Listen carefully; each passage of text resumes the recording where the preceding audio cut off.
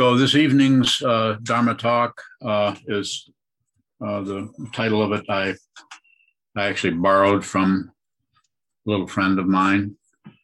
It's called "We Came on Foot," and that talk title comes from the youngest member of the monastery residents by the name of Rumi. And once Rumi was coming over to Rose House, which is Sokoen's house that she just purchased, about 4-minute walk away from the monastery, and we were all over there waiting. And then Senchu, who's right, that one person right there, it says Senchu, that's her. She and her son Rumi came over, and when she came in the door, something like this. I think someone asked, "Did you ask Senchu how'd you guys get over here?" And she said, "We came on foot." And Rumi at the time was a little over two years and 2 months, heard that, and then said, "We came on foot. We came on foot." She must have said that a couple dozen times over and over and over again. So it kind of stuck with me. And I thought, if it's been said that many times, there must be something really important about that. So, and if you think about it, reflect on it, and think of those words, how long we've all heard that phrase, but we never have really particularly, at least I haven't, thought about how that must sound to somebody who is used to hearing about feet, 2 of them, and to hear that we came on foot, and he's quite an interesting little person, the way he learns language. He tends to hear something and then repeat it over and over and over again. So you don't want to say too much around him. Is that how you remember that, Senchu? Yes. Anyway, is he asleep? Yeah. Okay, good. Glad he's asleep. So the idea there is we came on foot. What I'm trying to use that, of course, I can give a talk about, you give me a title, I'll talk about it somehow. I'll make it work, or I don't know if you call it make it work, but everything means something, and everything means something else, and yet everything means exactly what the words are. So,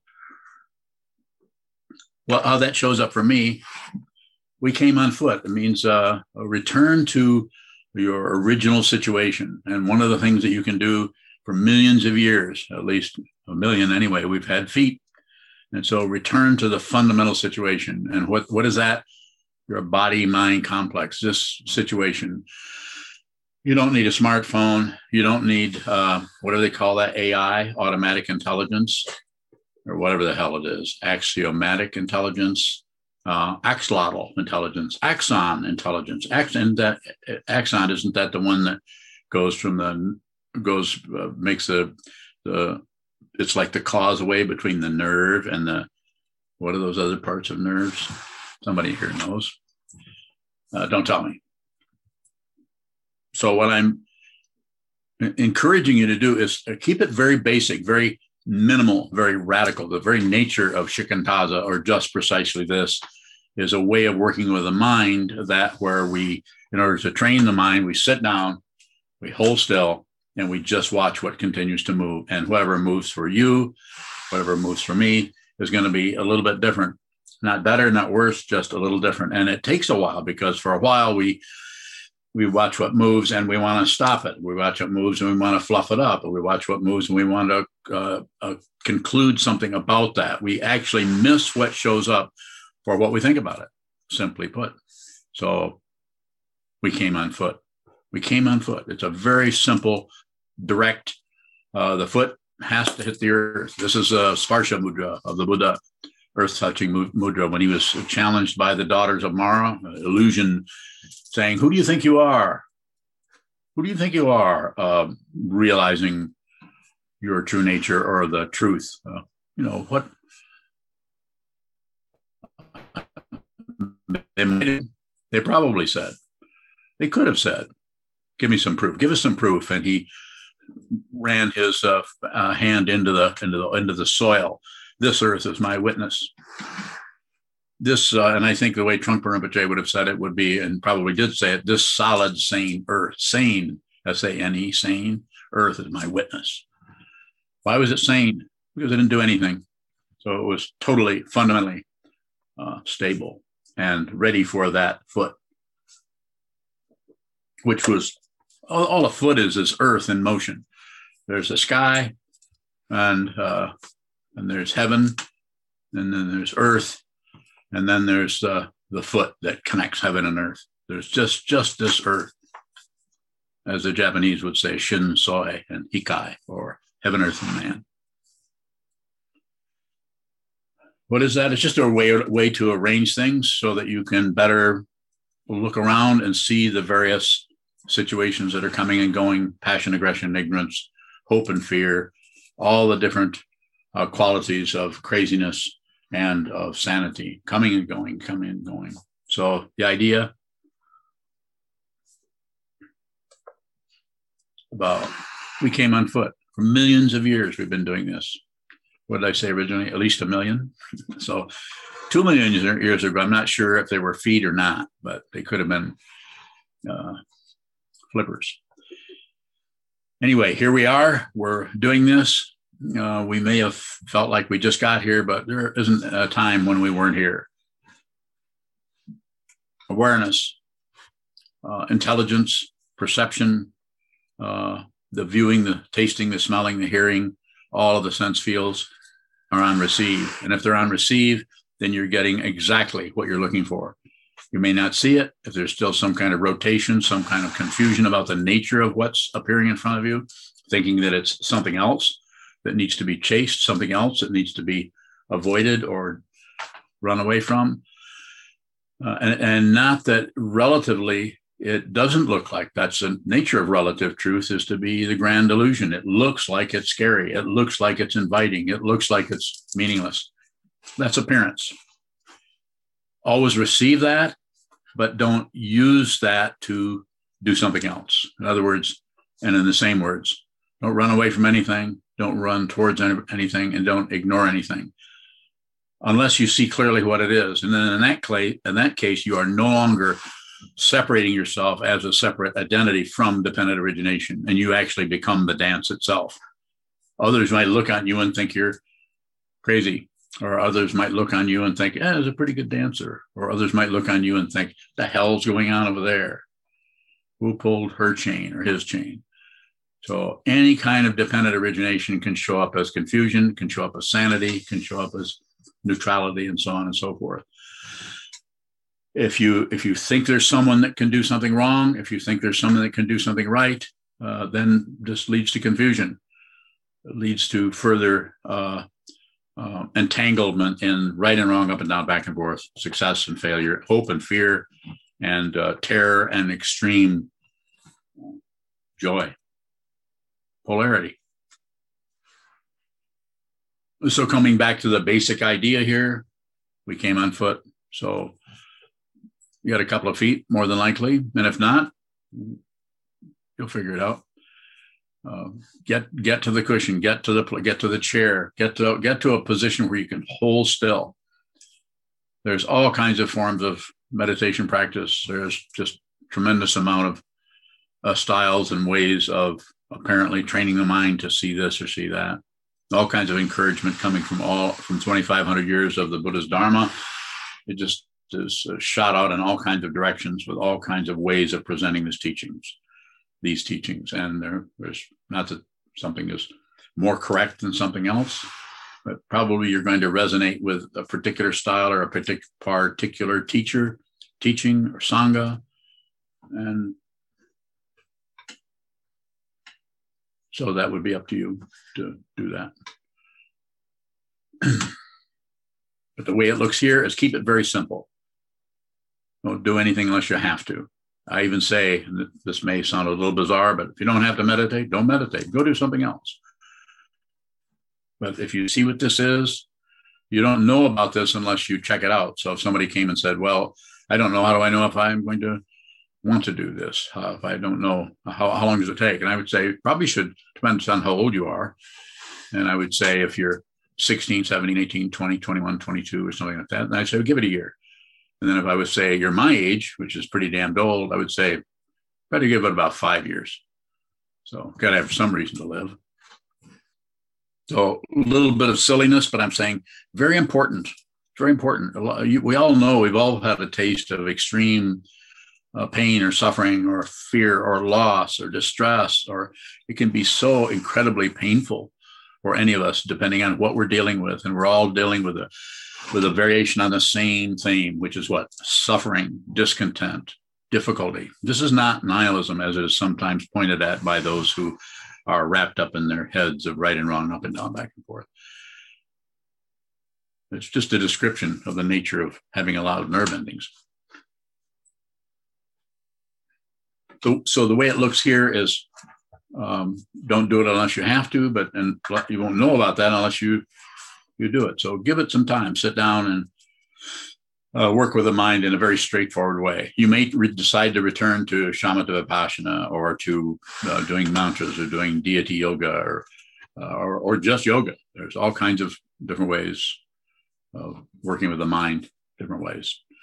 Right and wrong is extra. But there's probably a way that would resonate with your particular wish, desire, aspiration to see the fundamental truth of who you are. What is this, a human being? We look at this every day in the mirror, or maybe we avoid the mirror. But whatever we see at the end of our fingertips and on the end of every fork, as what is this? What fundamentally is this? And notice that if you look closely, you notice that all of the projections and ideas, maybe in a limited form, maybe in a very minimalist form, fall away, and we begin to see the raw and rugged edges of that which is arising as what? Form. And we see that we don't really know what this is. We know what it's called. We know what it does. We know how to use it, how to move it this way, move it that, make it larger, make it smaller, warm it up, cool it off, and all of that stuff. But we don't know fundamentally what it is. If you begin to look at what this is, and the way I teach people about this whatever moves, observe that. Don't grasp it, don't reject it, don't shut down, but observe what is in motion, thought forms, thought patterns, ideas, daydreams, falling asleep, falling awake, anything that's occurring, just observe.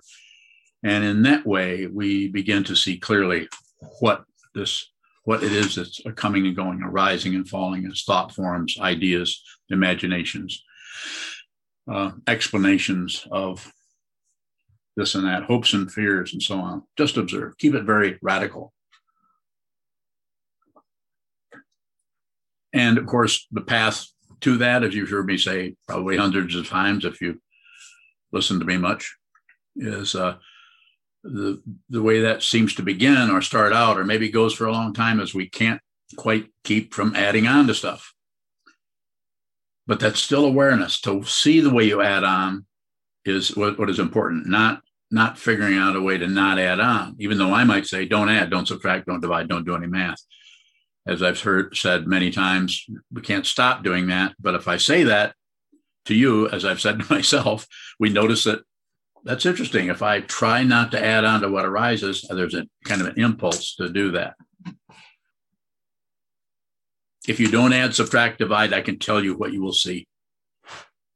And what you will see is not separate from the one who is seeing it. And it's not magical. It's not a great, you won't hear French horns in the background. You're more likely to hear a tin whistle. I knew I'd get a thumbs up down in the corner here. So it's difficult not to promise a little bit or say, do this because this will help you. So I can't do that.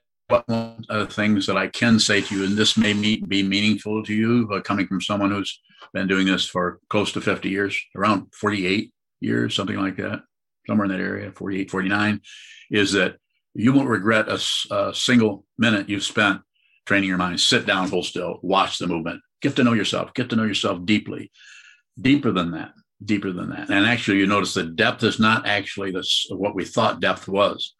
Depth is the surface. It is the surface. Everywhere you look, you will see deeply into everything by looking at the surface of it, because the surface is where the projections hit. And that's what gets clogged up, because we have the imagination that we're looking deep. ego language. You can't look deeply into anything. Would you disagree? Ha ha ha. No? Yes? She's going like this.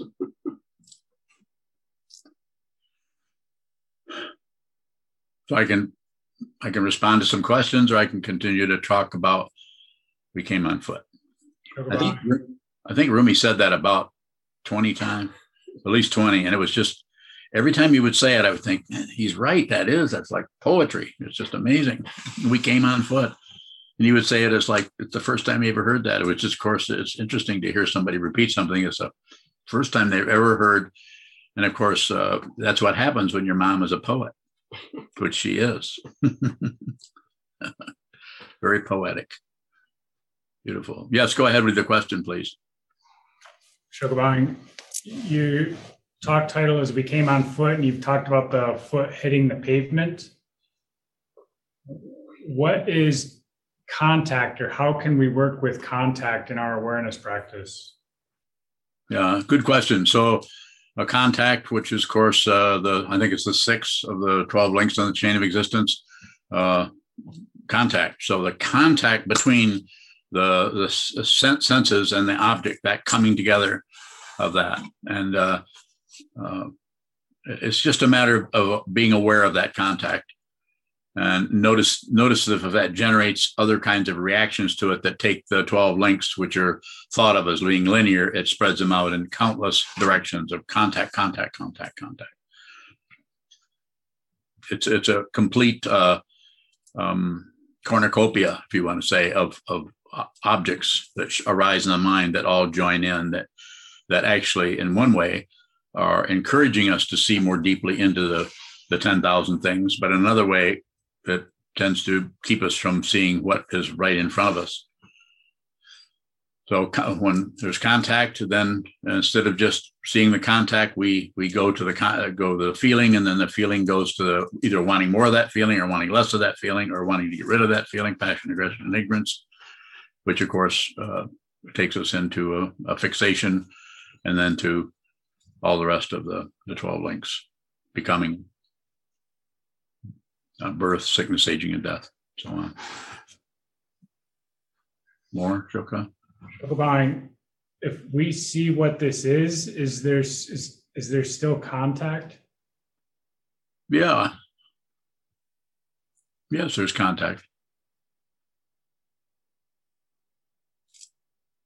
More? Don't you want to ask me what's contacting what? Shogabang, what's contacting what? Well, the contactor is contacting what's being contacted. What do you think it was? Some kind of non-duality or something? You know, John Roadhouse, I know that's not you. I know that's your photograph, but it looks like you're smiling at me. There he is. I am definitely smiling at you. No, okay. I thought maybe you decided to put your hat back on. I can take it off. Very good. You look great with that new haircut. Takes years off my life, right? Yeah, it does. It does. You only look 72 now instead of 73. So I'm nearly 80. So Shoka, how farther did you want to go into that whole contact question? Shogabang, I think early on in the pandemic, you were talking a lot about contact, and I had asked you a question of, is there a texture that goes along with contact? Yes, I think the contact, as I said, there as a contactor, but there might be some kind of a sense of somebody contacting something else, and that can show up in all kinds of ways. And it's not about stopping that or manipulating that or getting rid of that apparent polarity, but seeing that it is insubstantial. It's unreal. It has no longevity to it. It comes and goes. It shows up and goes away. And the very nature of the texture has to do with that which is being touched or contacted or seen or observed as an object, like objects of the eye, objects of sounds, objects of the ear, what strikes the fingertips, what strikes the ground as we came on foot. We came on foot, ground. We touched the ground. There's contact.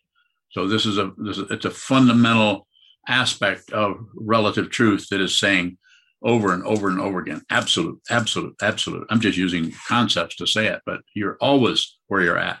Past and future need to be looked at, but those are illusions. From the orientation, you could say, you want to call it orientation, or maybe the lack of orientation of your true nature. You don't see anything else, but that doesn't mean that the illusion of texture, the illusion of we came on foot, it doesn't mean that isn't a completely vivid and vibrating and radiant illusion, sometimes called luminous emptiness. Shokabang. Yes. There's the contact with the senses, like the sense of touch or the sense of seeing. Yes. When we're interacting with another person, how do we see the contact that arises between a self and other? Is there another person? Find out.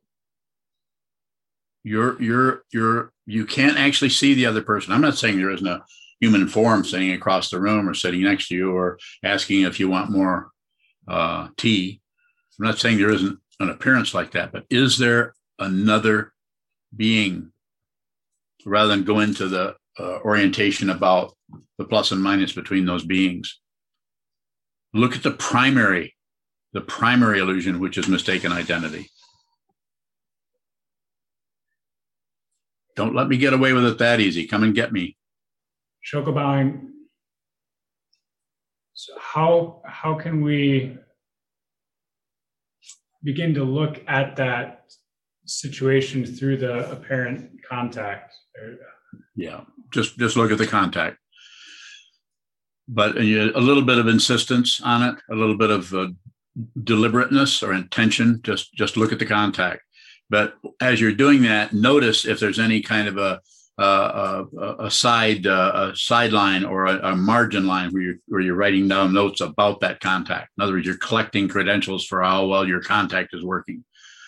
If you're looking for any validation, if you're looking for any proof or any proof of up and down, back and forth, or any success story is happening there, this is a subtle fragrance of spiritual materialism. And it only has to be seen. You don't have to get rid of it because it is also illusory. But if we think there's some kind of progress being made, then we're further into the confusion, into the circularity of samsara, while at the same time looking at how radiant our credentials are. Thank you. You're welcome.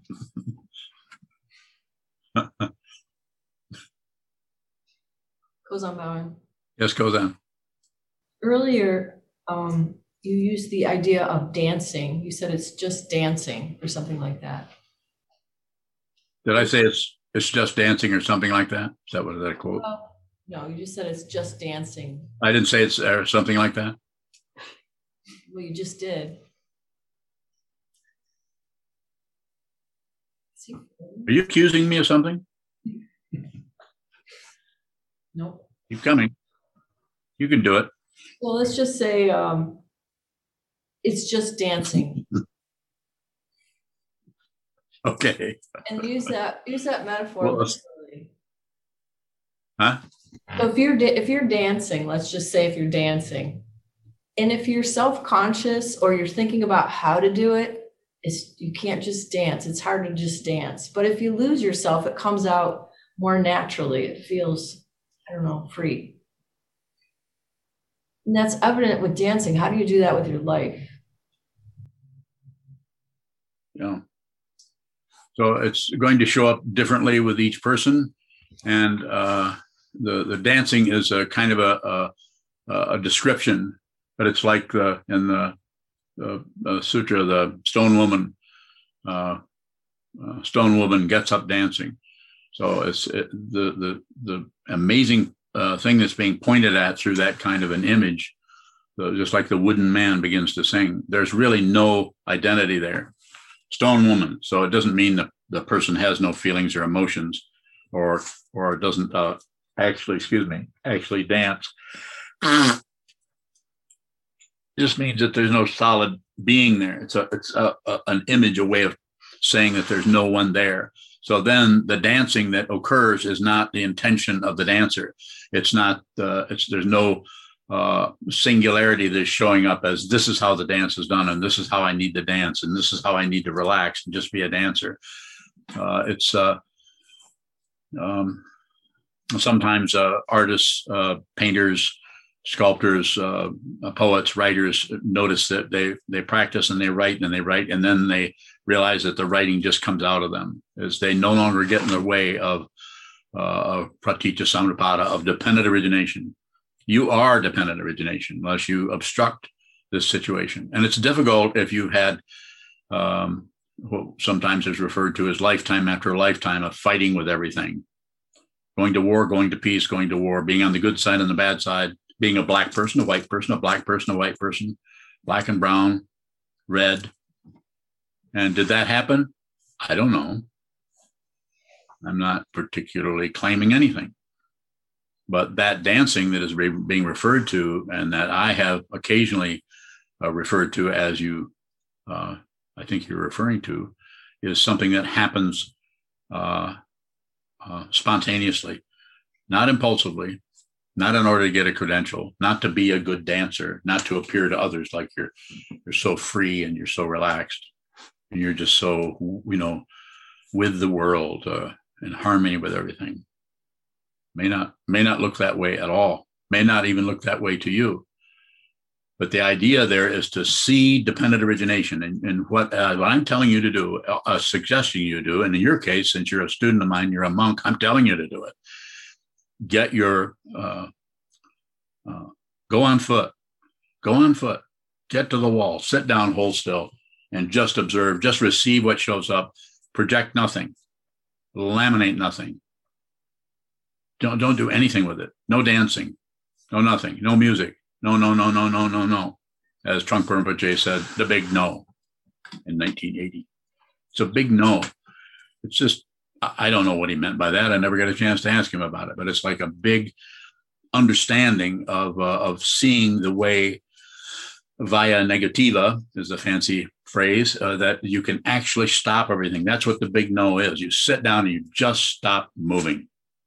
And when you stop moving with the intention that is coming out of the wish, the bodhicitta, the interest, the inspiration to see the truth yourself, not believe in this, not believe in Buddhism, not believe in this old man, but to see it yourself. Sit down, hold still, and see the truth yourself. You can do it. I know you can do it. I'm positive you can do it. I don't know if it's going to take you 10 years, 20 years, or 100 years. Once you do it, hasn't taken any time at all, because nothing fundamentally occurs.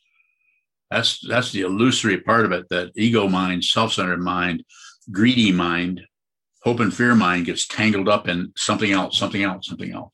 It's an incredible illusion. And it can't be explained away, even though I try to use concepts to point to it. And we should study those. Stone Woman gets up dancing. Wooden man begins to sing. More goes on? Onion Bunny? No? Onion Bunny. Go ahead. I've just been kind of swamped by watching the trial of about George Floyd. Yes. How do we dance with that? Insofar as you can, just watch what happens, and watch what happens out there, and then watch what the reaction that happens here, and don't add or subtract. Don't do any math at all, and that's difficult because we think some things should not happen. We think Well, that shouldn't be so. And that's adding, it's not that it should be so. It's just that we oppose that rather than receive it. But difficult. Go ahead. On your mind, it just in watching the witnesses that have come forward so far, and just the intense, in some cases, guilt that they feel for not having done more. Yeah. And so, as practicing meditators or Buddhists, how can we do more? You have to do what they're not able to do. There's no mind training going on. I'm not saying some of them aren't extremely clear about what's happening relatively. But the misunderstanding there is that they're thinking that there's good and evil. I'm not saying there isn't clarity and blurriness. Of course there is. But the causes and conditions that are underneath, behind, not going to go too much into that area because I've got enough of it and I don't want to interpret it for people. But since you brought it up, no one is bad. There's no fundamental evil, bad situation happening. It really does look like it. And it looks like it's all over the place. But by going to war with that or opposing that, it just strengthens the polarity. And it also causes a person who is working in that area as a bad guy to defend themselves because they haven't seen the nature of self-centeredness, of ego, belief in a separate self. So if you attack them, even if you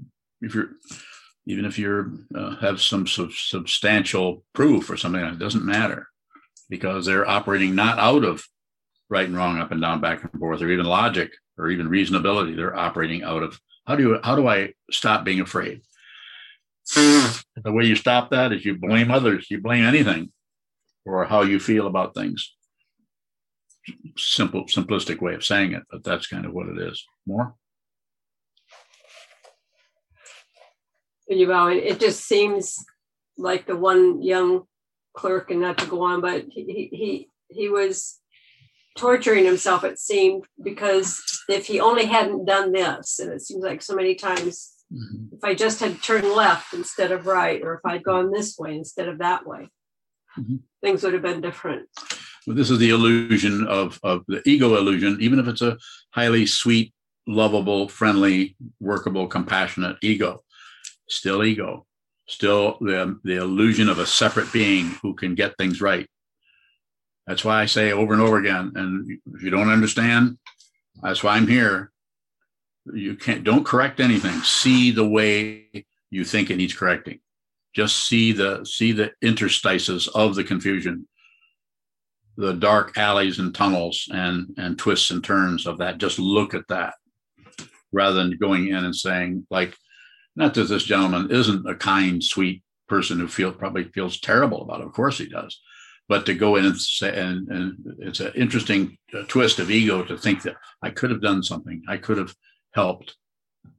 I'm not saying relatively you couldn't, but what happens is that keeps you entrained into that incredible circularity we call samsara, life and death, life and death, life and death, success and failure, success and failure. More? Yeah. It needs to be seen. And if you see it, there's no guarantee that you won't get cancer next week and die in 3 months. I don't mean to go into some kind of terrible thing, but that's all dependently arisen. And it's extremely complicated. But here we are. We're all here. We're free and well favored. We're free to come to a situation like this. We're well favored. You could say I'm well favored in that I as insane and self-centered and narcissistic as I am. I didn't say was. I didn't say I'm some kind of better person. No, nothing has happened. And if you don't see that, or if you don't understand that, then perhaps you never will. I don't know. But it seems to be necessary. If you're somewhat inspired by what I'm saying or resonate a little bit, then please train your mind. I'll help you. I won't overhelp you. If you can touch base with me once a year if you want to, or not at all, or every day, as I'm sure you know. It's about seeing. It's about seeing what is. If you go ahead, Yu Hung, I'd rather answer your question. What you have to say is more important than what I have to say. I have no question. Bye. I just want to say, I appreciate Wunyo's question. Like she mentioned, is half an hour ago, my 6 years old Ellie cried half an hour, and she mentioned the story, the George Floyd, Yeah. and I wrote down. I was like, so I don't want to cry. She said, "Mommy, I'm so sad. We all need to be treated equally. Why people treat me differently?" And she was crying because I think one of her friends doesn't want to play with her. Just a simple thing really trigger her. And she say whatever she saw on the TV or the media. I don't know where she got that. Normally we don't watch TV, but I appreciate when the question really make me as a mom sitting here feel a little bit better.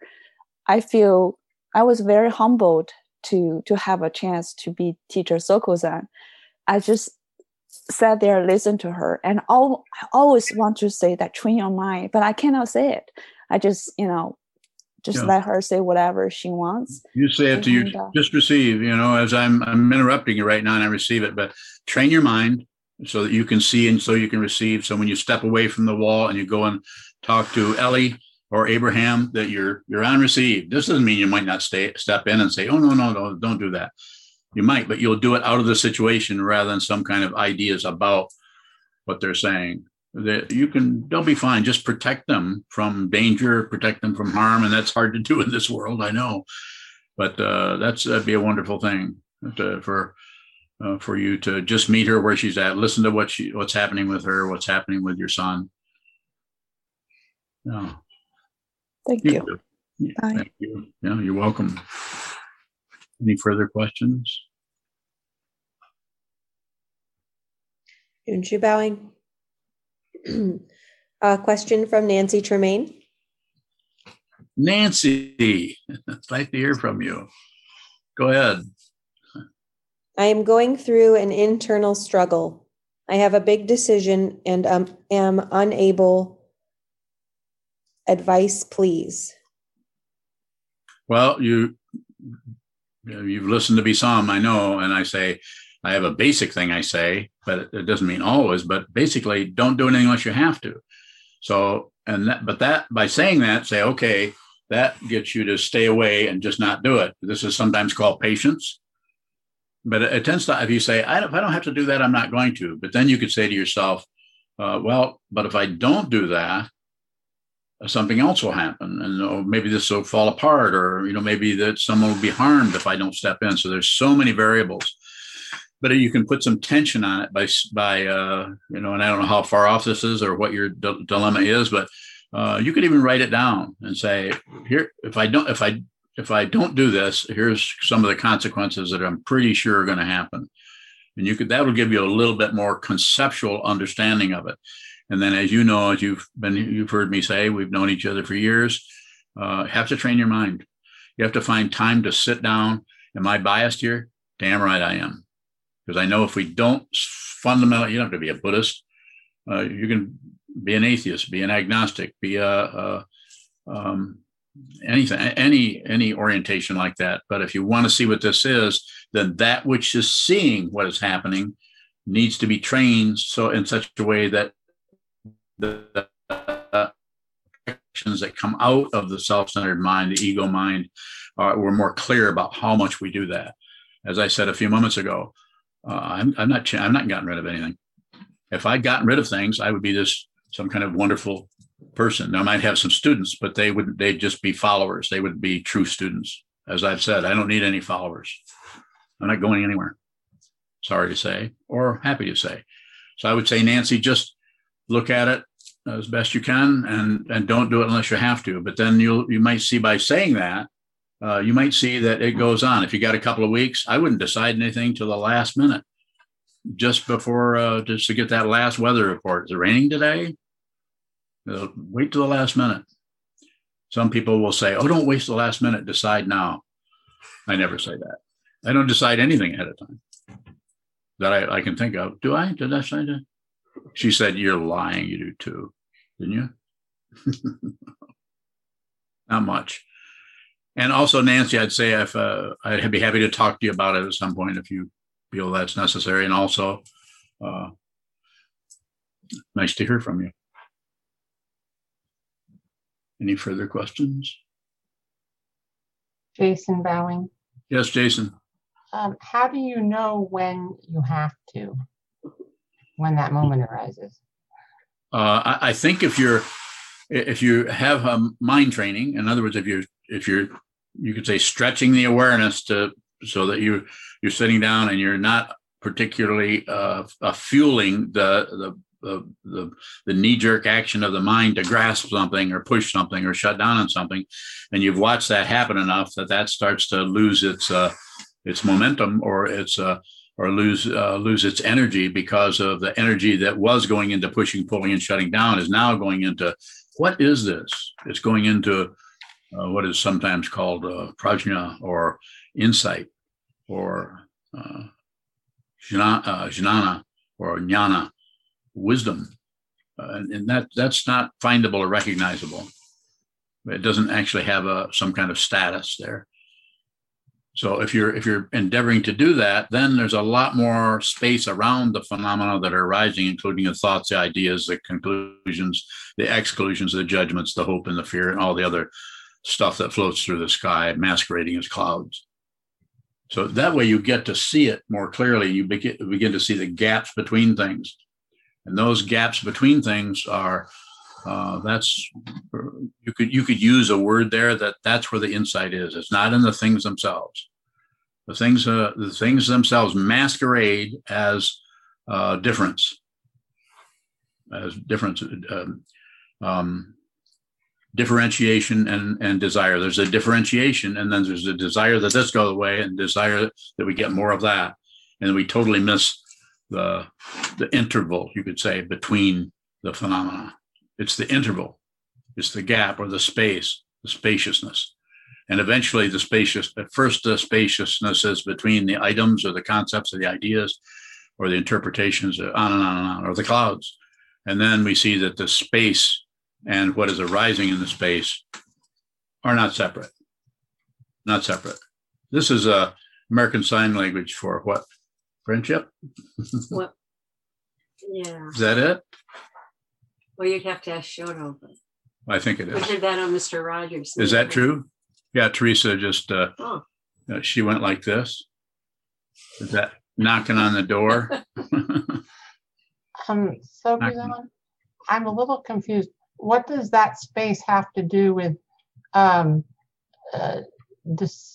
deciding, but knowing, or having that moment when you actually have to do something, or you do something? I guess knowing when. Well, I would say, if one is practicing meditation and giving the mind stream a chance to just allow things to come and go, then instead of continually projecting and trying to stop and control and interpret and decide and have a lot of thought patterns on top, called a projection. On the top, something arises and we think about it. Something arises and we label it. Something arises and it's like that. So by doing sitting meditation and watching what comes and goes without any addition, or if there is addition, then just noticing the addition with no correction,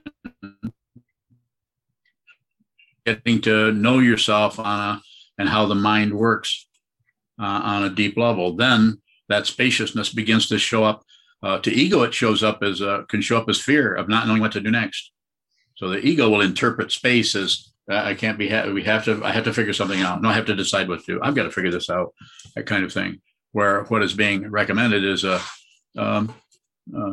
just allow some space around the things that are happening, rather than make it some kind of a get us all upset about the situation. It's difficult to do that. I don't know if you can actually do it. But what you can do is, it's kind of the negative aspect is stop meddling with it. Have some appreciation for your confusion.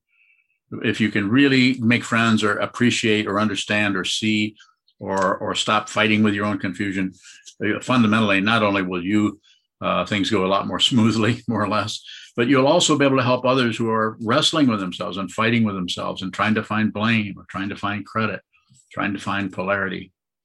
That is right and wrong, or up and down, back and forth, correct and incorrect. good and evil. That's all about controlling people. Go ahead, Sally. Sally Bowing. I just wanted to say that is so very helpful to me. Thank you. Thank you. And I didn't think to ask that specifically, but it was very helpful to me. Thank you so very much, Sally Bowing. I have no idea what I said. Oh. No, I don't know. All I hear is what you're saying. Yes. Oh, okay. When I say receive, that's what I'm doing. I'm receiving. So I don't have a bag of tricks anymore. No, I know that, and I trust that. That makes a very big difference to me. Thank you so very much. You're welcome. Sally Bowing. Yes, Teresa. Teresa Bowing. Often you talk about things are choiceless or choicelessness. Yes. Sometimes I feel like I use that as a cop-out. How can we recognize choicelessness and still take responsibility? You're doing it. You keep second guessing everything. You're already doing it. You're already doing it.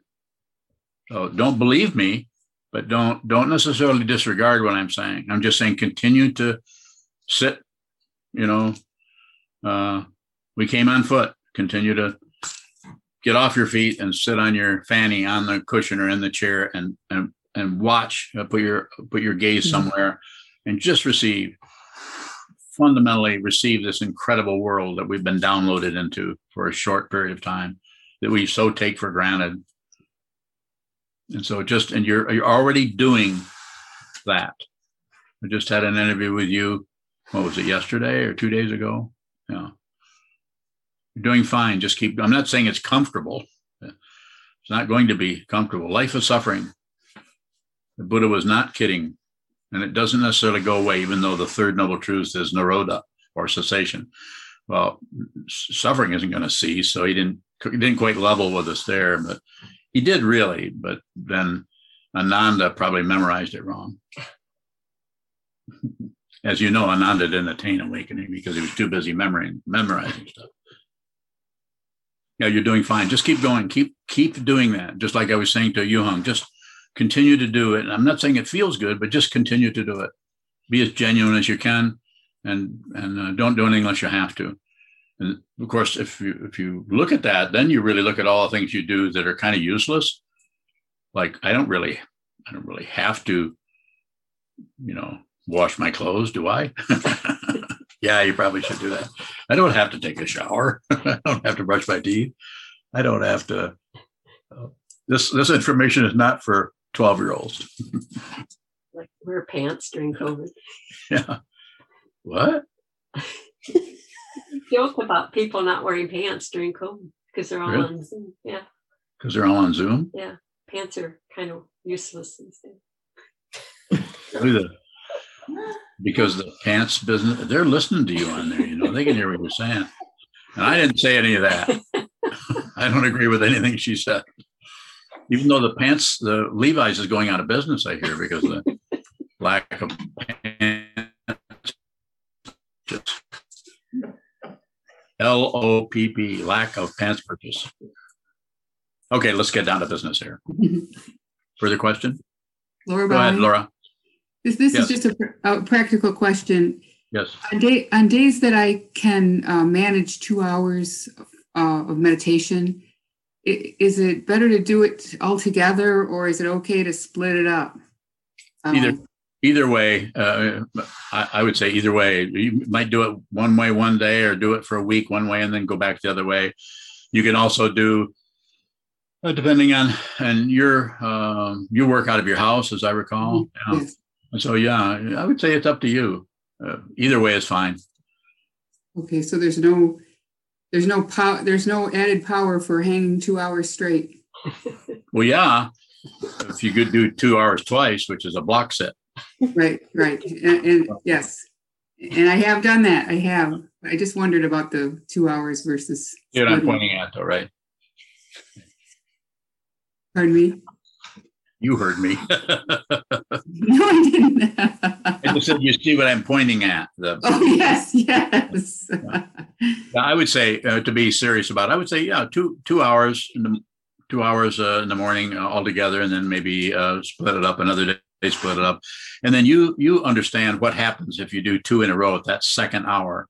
Just like with a 4-hour block set, I've noticed that after about 3 hours, the self-centered part of the mind gets kind of just worn out or something, and kind of slows down, and there's just more awareness of what's moving. It's sometimes called boredom. Boredom, the downside of boredom is boredom, and the upside of boredom is it is a sign that you're weaning yourself away from the constant demand for entertainment. Thank you, Soka-san. You're welcome, Laura. Sally, did you have a question? Anyone else have a question? Junshu bowing. Yes. A question from Benjamin Swartout. Okay, Benjamin. I don't own myself. How then can I own my thoughts? Do I just accept myself as the confused fool I am? How can my actions still be grounded in ethical or right action? Yeah. So that's a lot of strung together inquiry there. And I understand, I think I follow where you are with it. I would just simplify the whole thing. Train your mind, watch what moves. I wouldn't worry too much about the ethics. I would, if you want a best ethical thing to look at is don't do any harm to yourself or to anyone. Mind your own business. Don't meddle with anyone. Correct no one. And you could also not correct yourself, but watch the way the mind moves. And then that which needs to be maybe tamped down a little bit or fluffed up a little bit will come out of your awareness rather than some kind of code of ethics or something. Not that there shouldn't be codes of ethics. We have one. We have ethical guidelines on our website for people in the monastery, for monks, but those are to be observed, not obeyed. Start obeying monks, and then pretty soon you have some people who are bad people because they're breaking their vow or something. It's just a big misunderstanding.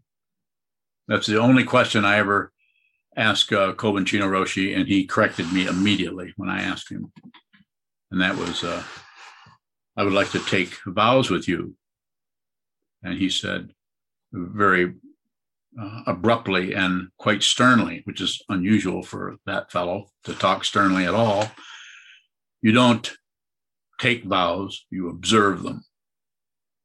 And that hit me so strong that I didn't know what, instead of coming back and say, oh yeah, well good, I'll observe the vows. Yeah, I'd just love to be your student. Can I take vows with you? Or can I observe vows with you? I could not, because he saw what I was up to. And he did what he functioned out of his vow to help me, not to make friends with me or to give me an easy time. Further questions? Oh, no, go ahead. You just told Benjamin, don't do harm. How do we know if we're doing harm? Kind of hard sometimes. Don't meddle. That would help. Don't do it unless you have to. So that way you're more aware of what you're reaching for and what you're pushing away and what you're closing off. Because then you're kind of looking at cause and effect in terms of the life that you're in, the people you relate to. But the most important area there to work on is to train the mind to see clearly, so that you're seeing what's in front of you more clearly, rather than seeing what you think you're seeing, which is the prejudice going out. You can't really get rid of prejudice. Prejudice is dependently arisen. It's like meditating so your ears fall off. It's not going to happen. Or so your ego goes away or dissolves or something. Yes. So you say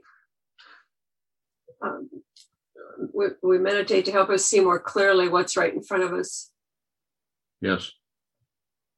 I think you've also said that we have biases or we're prejudiced. Yes. How does seeing clearly help us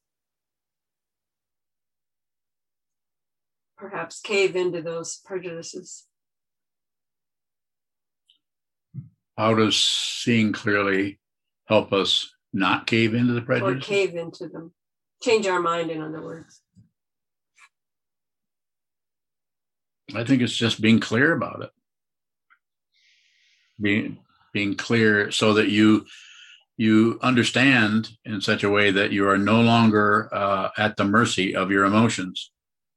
So negative feelings arise. There's no one there who's having that feeling.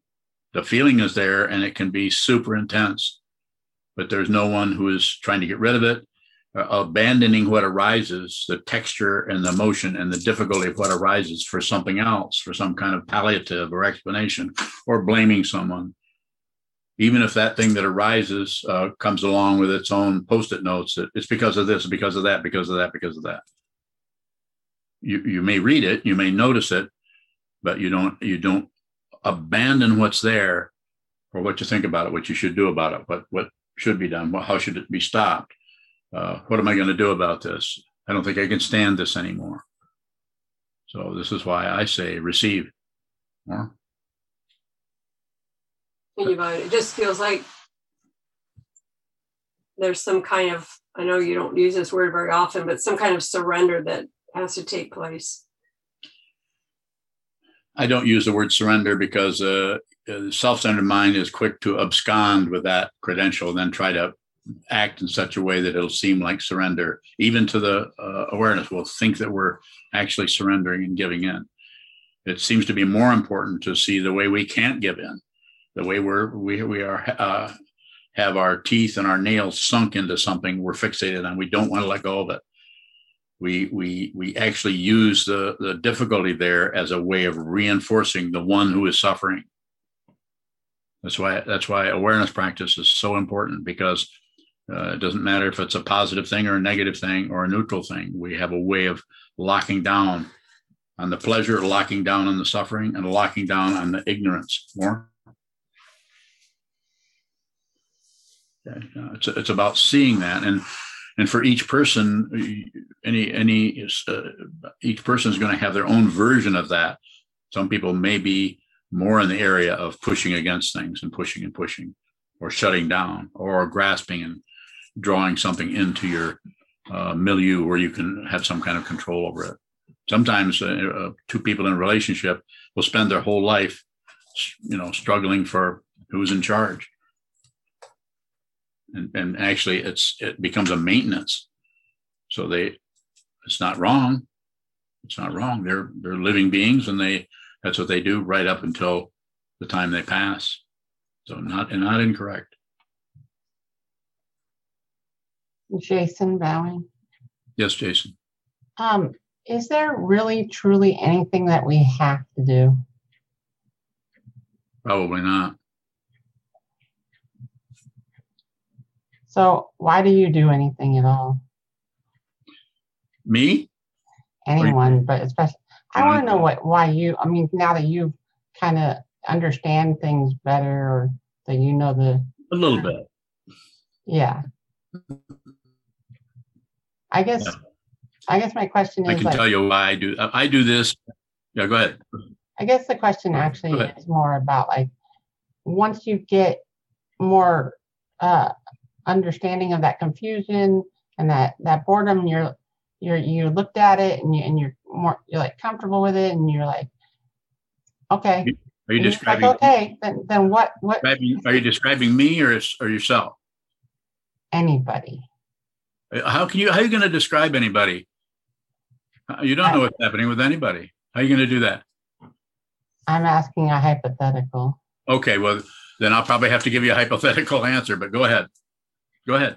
Yeah, I'm asking what becomes the impetus to do anything at all.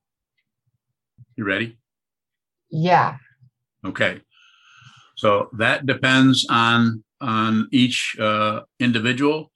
It depends on the causes and conditions that are rising as your apparent individuality, as a Jason or Sogazan or Naisho or Sokoan or whomever it is, how that shows up, and the causes and conditions that even brought you into this particular milieu or this particular place where the Dharma is being taught.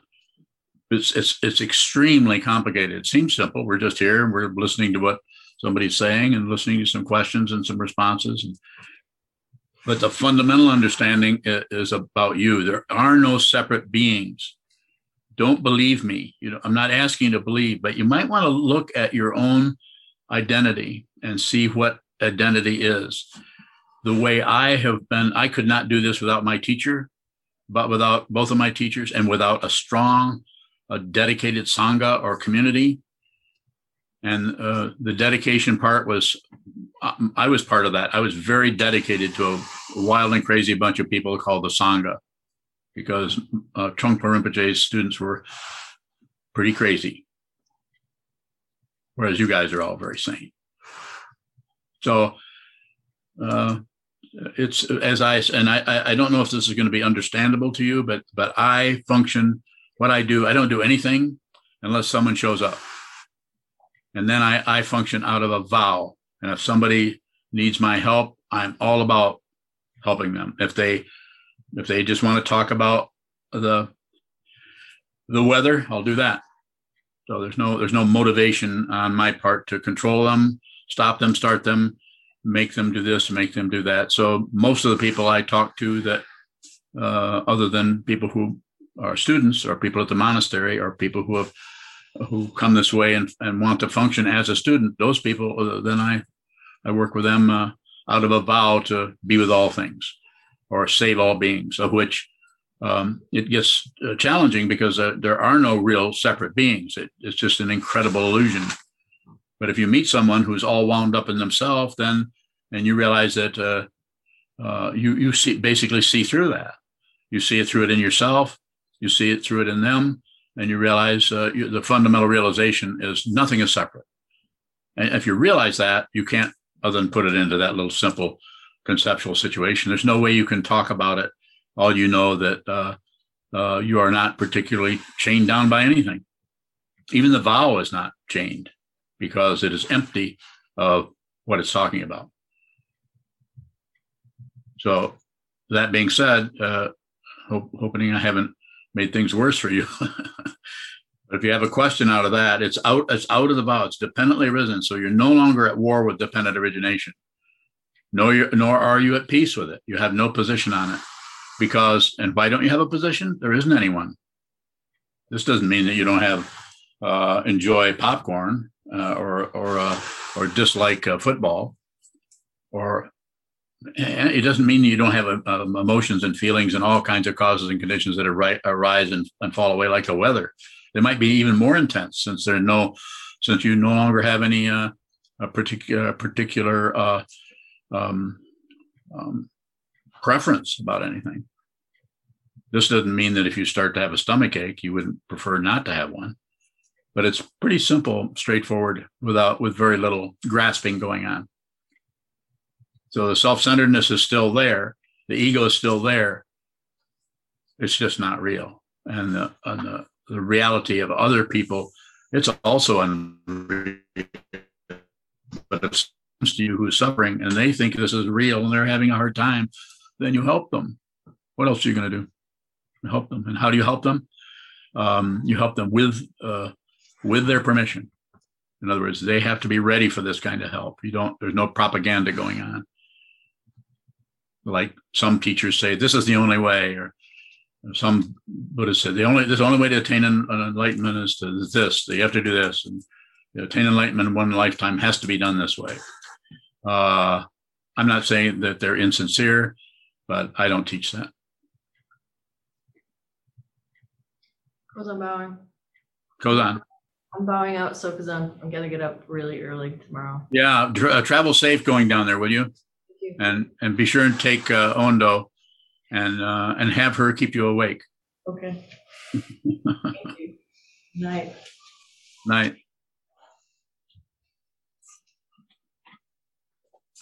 Jews unbowing. Yes. I think I've heard you say that the vow transcends karma. How does the vow arise dependently if it transcends karma? Well, anything that arises has to do it dependently. But then once the vow is understood, then it's not dependent. It's no longer dependent because it's both exists and non-exists. So it has no status anymore. It's just like there's no allegiance to otherness. It's The simple word that's been used for centuries is it's advaita, or non-dual, not two. Goodbye, Joyce.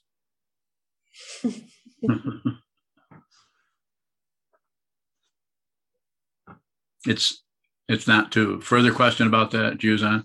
Juzan, are you going to be since the Kozan's gone and Chazan is in retreat, are you going to be the Shuso? I don't know. You mean he didn't give you an assignment, or? No. Well, that's not fair. If you get confused, just call me.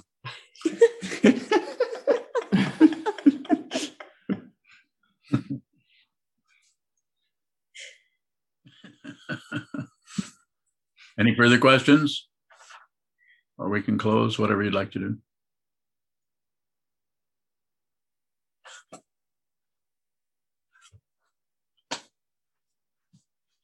So the rest of you guys don't have any questions? Chisho, you have no questions? Jeez. Gee whiz.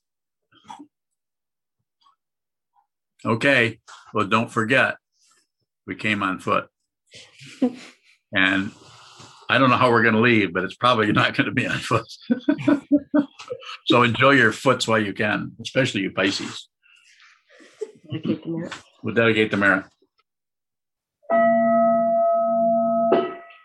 May the merit of this penetrate into all places, so that we and every sentient being together can realize the Buddha's way. Hyo Sanji Shiku Shison Busa Moko Sa Moko Da Horomi. The 10 directions, the 3 worlds, all Buddhas, all venerable ones, Bodhisattvas, Mahasattvas, the great Prajna Paramita.